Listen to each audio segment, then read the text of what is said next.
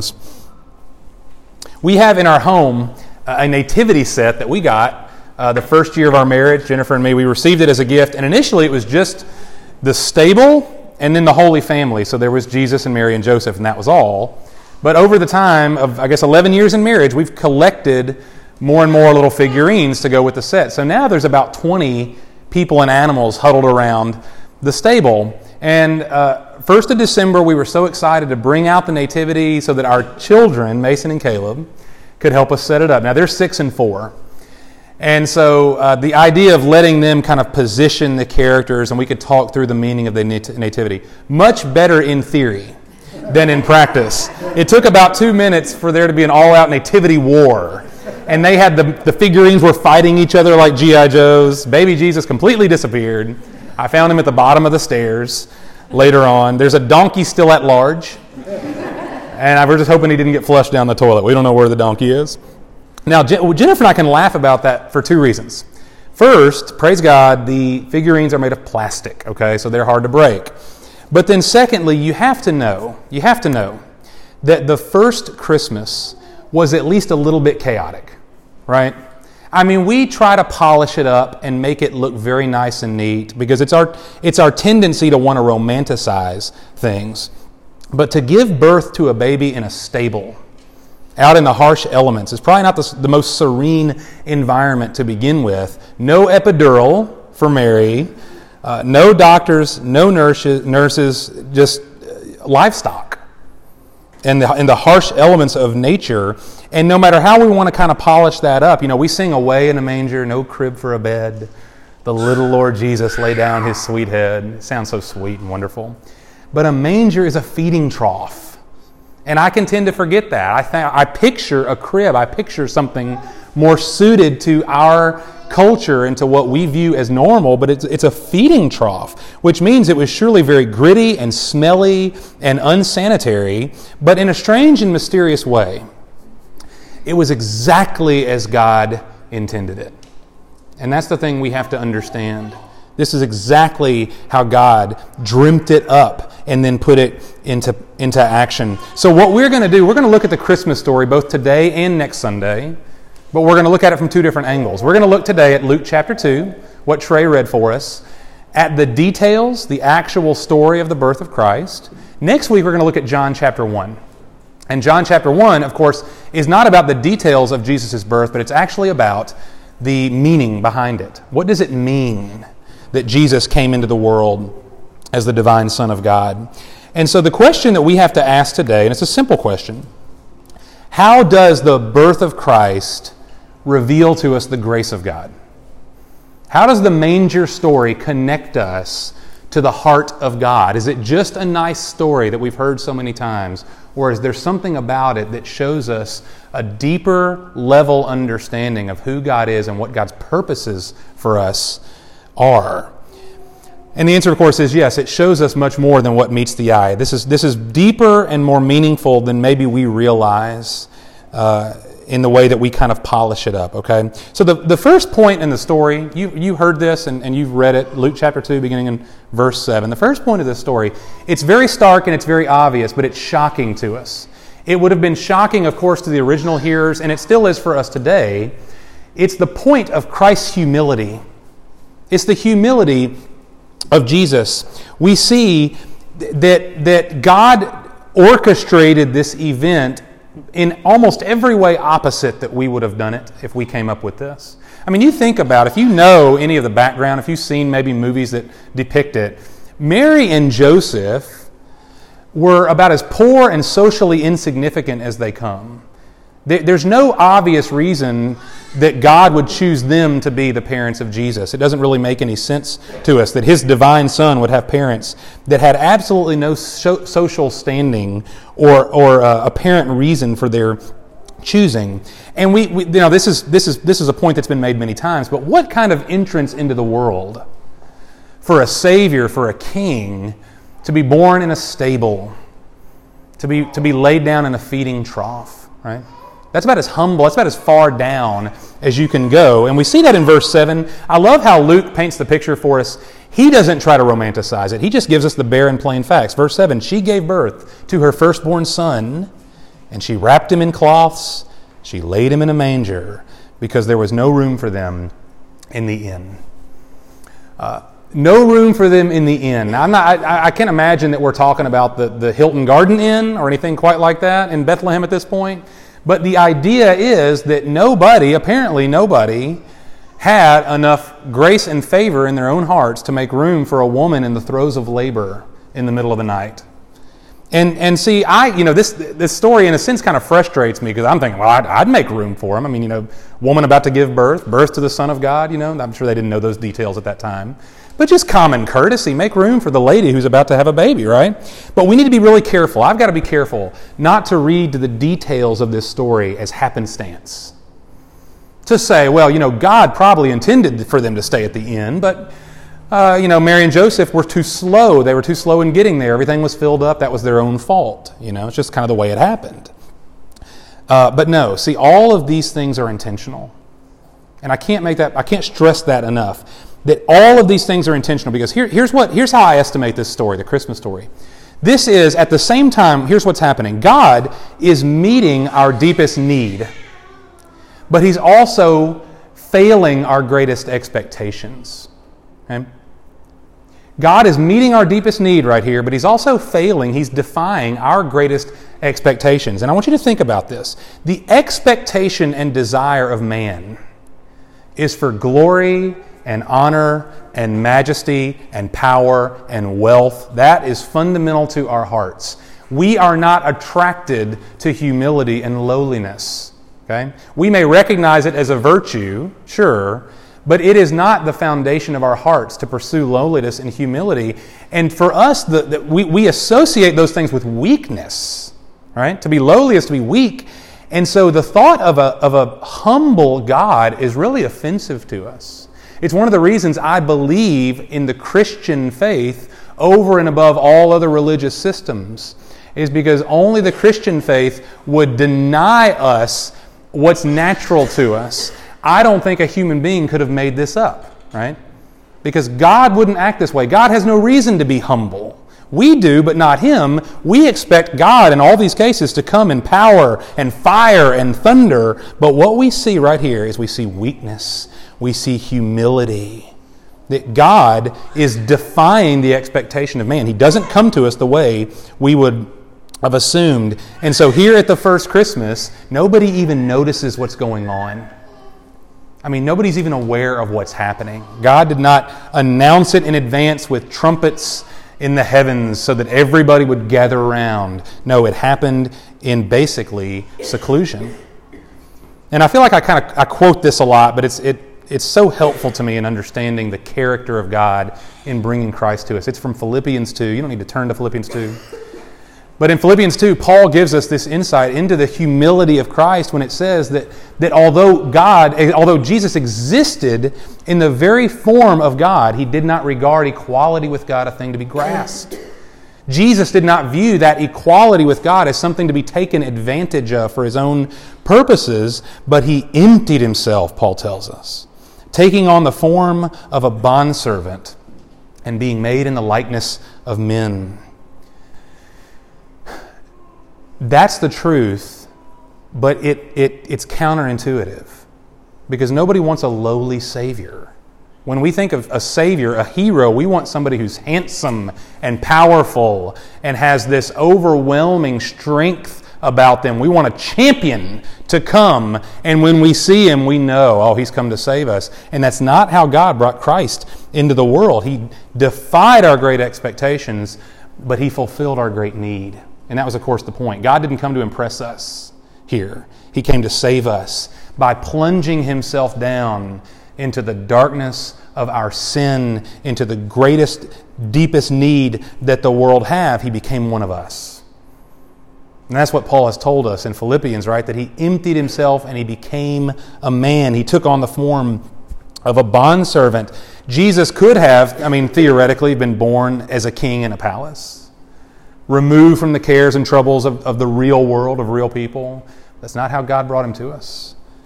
He was born naked in a stable, and later on He would die naked on a cross.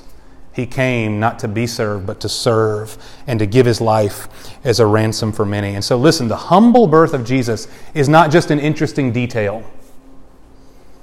It is the open door into God's presence and his grace. Everything that we receive from God is, in a sense, the end of a trail that starts here at the birth of Christ. That what God is communicating to us here in his own humility, not a humility that God had to express, right? As if somehow he's deficient. No, he chose it this way. And it proves to us, it ought to show us that nobody is excluded from him. Nobody's disregarded by God on the basis of where you were born or what family you were born into. Nobody is too weak or too poor or too dumb that God can't save them. Certainly no one's too sinful that they're beyond the reach of God. A God who was willing to come down to the very, very, very bottom through the birth of his Son, born into a feeding trough. This communicates to us something about God that is endlessly deep, and we shouldn't polish it up and somehow miss it this time of year. God chose humility so that he could reach down to the very bottom where we were. Now, when a baby's born, we do this. We announce the birth, right? It's very customary for us. If you're Facebook friends with the Bentons, you've already seen the announcement of Cooper's birth yesterday. If you we send out cards to our family and friends, right? Because it's a momentous occasion. We announce the birth. And God is no stranger to good etiquette. So God is going to do the very same thing. He's going to announce now the birth of Christ. He didn't do it beforehand in the sense of, hey, come gather around and see. But right after the fact, we notice what God does. And in keeping with the theme, he doesn't go to the royalty or to the scholars or the religious elite. He goes humble. He goes to the shepherds in the fields, right? Look at verse 8. In the same region, there were some shepherds staying out in the fields and keeping watch over their flock by night. And an angel of the Lord suddenly stood before them, and the glory of the Lord shone around them, and they were terribly frightened. They were sore afraid, the King James says. You know, real quickly, it would help us to remember this, that at this stage of Israel's history, God had been effectively silent for a couple of 100 years at this point. There had been no prophets. There had been no books written to Israel. There had been no, as far as we know, no angelic appearances, anything like that. And the perception, I'm sure, on Israel's part is that God's silence was a reflection of his wrath and his anger. God must be angry with us. Perhaps he's forsaken us. He's forgotten us. He's moved on from us because we weren't good enough for him. Right? I mean, it's entirely possible that that's what Israel had internalized throughout this period of God's seemingly silent non-activity in the world. And yet when this angel appears to these shepherds, they're terribly frightened. We would be too, by the way. Of course, there's an angel in the middle of the night. But I'm reading a little into this, I realize. But I think it's entirely possible that part of the fear on the shepherd's part is the thought that after 400 years of silence, God finally shows up in the middle of the night, and it's Judgment Day. Because he's got to be angry with us. Surely he's forsaken us, and now he shows up, and it can't be for something good. I mean, I have to think that would have been my impression there, those shepherds in the middle of the night. Like, this is not a happy visit, right? They're afraid, and we would be too. But look at verse 10. But the angel said to them, the first words out of his mouth, "Fear not." It's good news. Do not be afraid. For behold, I bring you good news of great joy, which will be for all the people. In my mind, the greatest moment in television history comes from A Charlie Brown Christmas. Most of us have seen the cartoon, and the basis of the little 30-minute cartoon is that Charlie Brown is very disillusioned with Christmas. He doesn't understand what it's all about. From his perspective, it's very commercialized, it's full of greed, all anybody wants is presents and money, and he can't wrap his mind around that, and it's making him depressed. And so there's this point late in the show where he says, "Can't anybody tell me what Christmas is all about?" And in walks Linus. And Linus explains to Charlie Brown the true meaning of Christmas by quoting our scripture for today. He quotes from Luke chapter 2. And he tells Charlie Brown about the true meaning of Christmas. Now, Linus is the character who always carries with him a blue security blanket. All right, you never see him without his blue blanket with him. And yet, as he quotes from Luke chapter 2, and he comes to verse 10, he says, "But the angel of the Lord said to him, 'Fear not,' and Linus drops his blanket. 'For behold, I bring you good news of great joy, which will be for all the people.'" See, that little blue blanket was his trust. It was his security in the face of all of his fears. But at the mention of God's good news, at the mention of the angels, "Fear not," Linus lets it go. And the symbolism there is so very obvious, and it's so rich that we have in Christ a new hope and a new trust, and we have ultimately nothing at all to fear, because good news of great joy has entered into the world for us. And that phrase, good news, Luke, who wrote this gospel, he wrote it in Greek, and that phrase in Greek, good news, that's the same root word for the word gospel. That the angel comes to proclaim the gospel. This is the long-awaited gospel, the good news, God's proclamation to the world that He has not forgotten about us. He has not forsaken us. He has not moved on from us, leaving us to die in our sins. No, He's brought to us good news of great joy. And He tells us, the angel tells us what that is. Verse 11, "For today, in the city of David, there has been born for you a Savior, who is Christ the Lord. This will be a sign for you. You will find a baby wrapped in cloths and lying in a manger." And suddenly there appeared with the angel a multitude of the heavenly host, praising God and saying, "Glory to God in the highest, and on earth peace among men with whom He is pleased." We see in an ongoing way the humility that God is trying to communicate through the birth of Christ, but now we also see the glory. And that those two things are not contradictory to one another, that they somehow exist together, that there's humility and there's glory, and we see it in what we just read. But I have to wonder, I'm trying to put myself in the shepherd's sandals here for just a minute, and to think about what could have been going through their mind at this moment. Because on one hand, there's an angel, there's glory in their presence, and it caused them to quake in fear. But then he starts to explain to them the nature of this good news. And he says, there is born today in the city of David a Savior. Now, the city of David, that's Bethlehem. And Bethlehem was such a tiny little forgotten village. I mean, it was barely even a blip on the radar. It was a place of no significance at all. And yet, that's where the Savior's born. That perhaps would have confused them. And then when you get there, when you go and see Him, you're going to find Him wrapped up in cloths and lying in a feeding trough.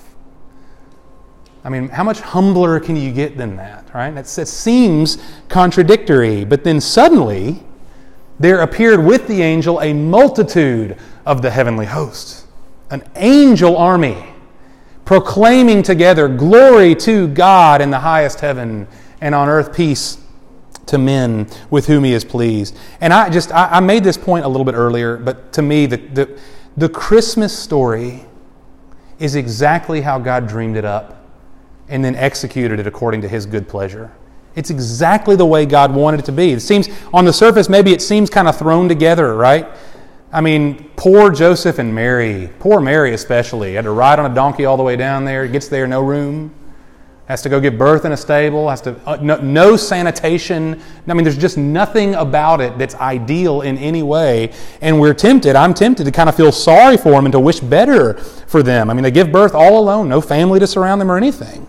But you know what? The angels in verse 14 don't show up and say, "Gee, I hope God knows what He's doing.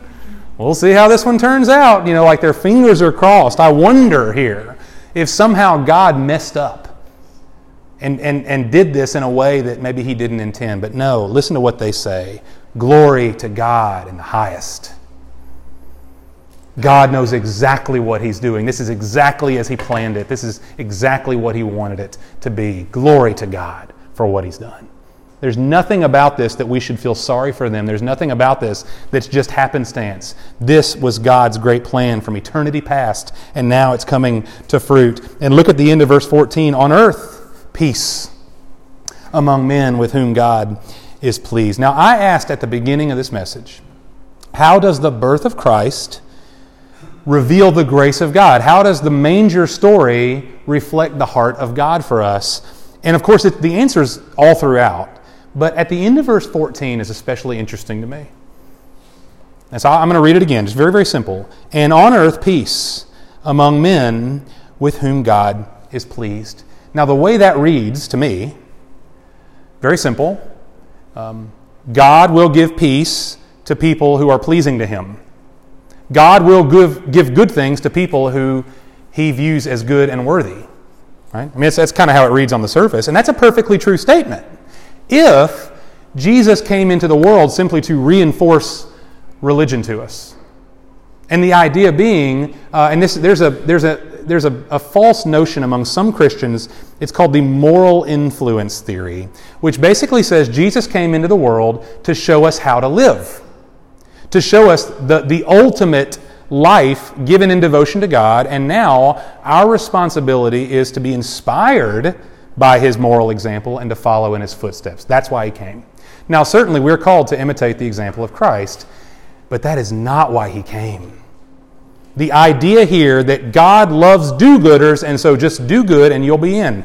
Peace to those with whom He's well pleased, right? So pick up your game and be pleasing to Him. That's not why Jesus came. We're told, look again back in verse 11, we're told why He came. Not to influence us in God's direction.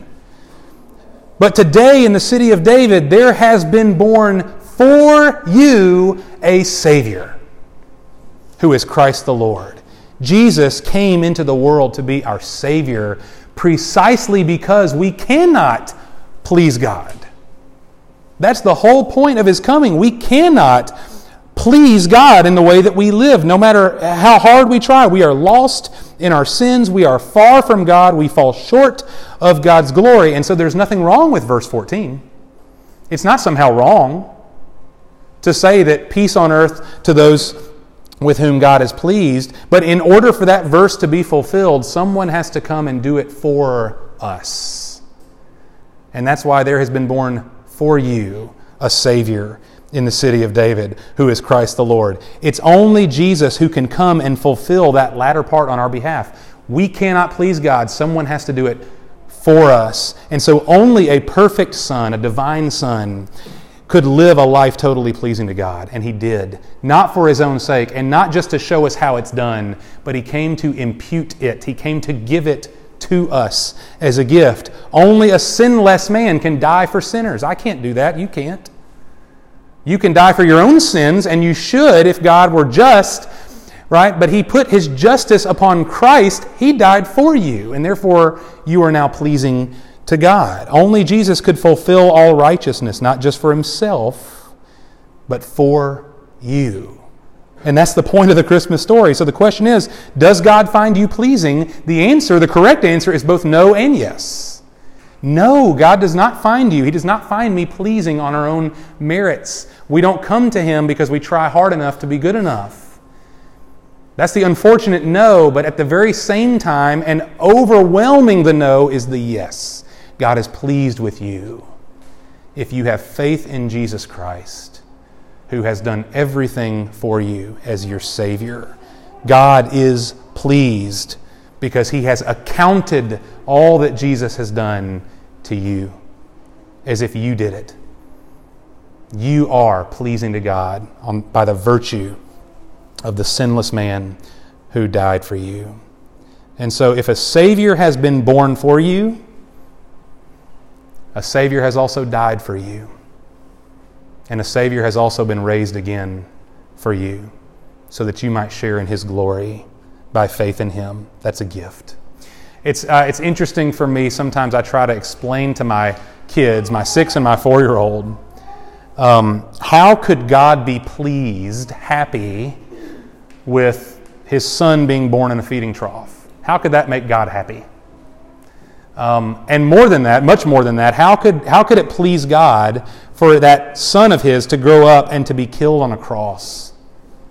I mean, how could it please God for His only begotten Son to die in such a shameful and agonizing way? But we see it, I think it's so clear to us that Jesus, think about His birth, in His humble birth, He's able to bring us to glory.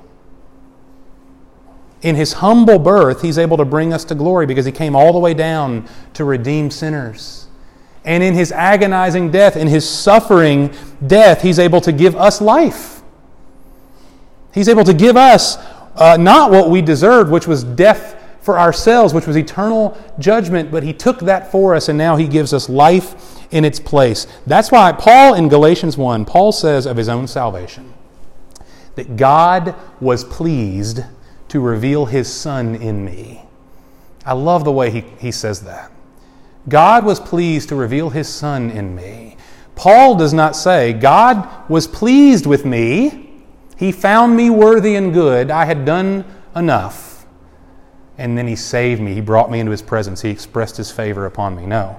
Paul says he was pleased to reveal Christ to me. Christ in me. The basis of Paul's salvation was entirely of Christ. Was entirely in what God was pleased to do for Paul, and the same goes for us.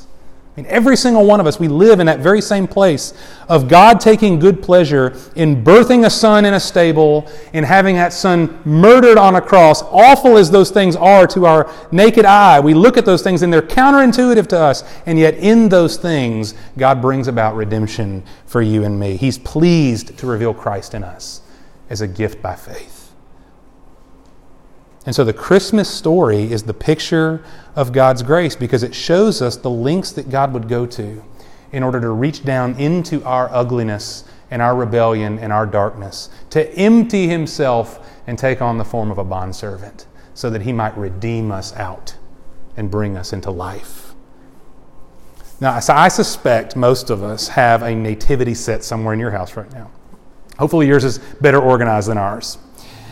But man, let's do ourselves a favor this Christmas. Let's fight the urge and temptation to romanticize it, to pretend that it was as serene maybe as the songs make it appear to be, because it's possible that in polishing it up and in remembering it as if it were this serene, wonderful, precious little moment, we might lose the stinging reality of what it was all about. That sin had separated us from God and that the birth of Christ came to unite us to Him. And that in that moment, just very practically, it was harsh. It wasn't serene. It was dirty. It was painful. It was difficult. And almost no one knew or even cared that it was happening. And yet right there in the harsh darkness of Bethlehem, in the darkness of the world lost in our sin, God made His most glorious move yet. He brought the light of our salvation into the world. Glory to God in the highest. And peace on earth among men with whom He is pleased, because He has accounted His Son to us. Let's pray.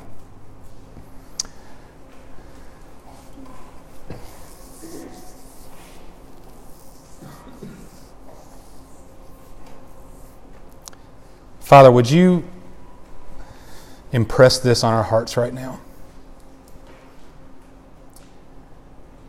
That, Lord, we don't deserve the Christmas story. That, Lord, Christ came to us as a gift, something we had not earned. And He came to us in a way that we would have never chosen. We would have never made this up. But yet, Lord, this is exactly what You intended. That You would, Lord, take on the very lowest form. That You would even have Your Son born in the most adverse of circumstances as a picture of Your own heart. That You would be willing, Lord, to reach down to the very bottom of the pit that we had dug and redeem us out. And Father, we owe everything to You. We owe everything to You. Because the gift of Your Son, Lord, has given us every spiritual blessing in the heavenly places in Christ. Thank You. And Father, would You, right in this moment, Lord, I trust that we all are living in an anxious time, that we're running up against deadlines at work, school's about to be out, gifts need to be purchased and wrapped, finances are tight perhaps. There are a lot of realities that are staring us in the face. Father God, those things matter. Those things are real. You care. But Lord, don't allow us for 1 minute to be so distracted, so anxious, so troubled that we miss the outrageous grace that has come to us in Christ. And Lord, protect our hearts also from being so accustomed to the story that we bypass it, that it's cartoonish to us, that it's a bedtime story for our kids only. Father, no. This is the spark of our salvation. This is the hope of the world coming to us on that first Christmas.